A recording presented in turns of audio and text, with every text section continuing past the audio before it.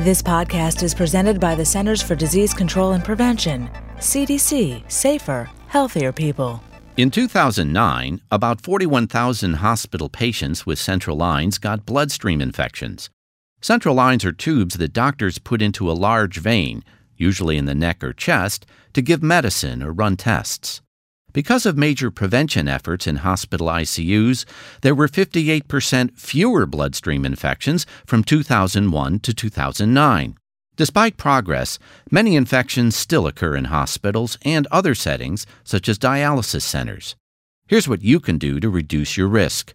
Ask if a central line is needed and for how long. Make sure your doctors and nurses clean their hands before touching you or the central line. If you notice that skin around the central line is sore or red, or if the bandages are wet or dirty, tell your doctor or nurse immediately. To learn more about bloodstream infections in patients with central lines, visit www.cdc.gov/vital signs. For the most accurate health information, visit www.cdc.gov or call 1-800-CDC-INFO 24/7.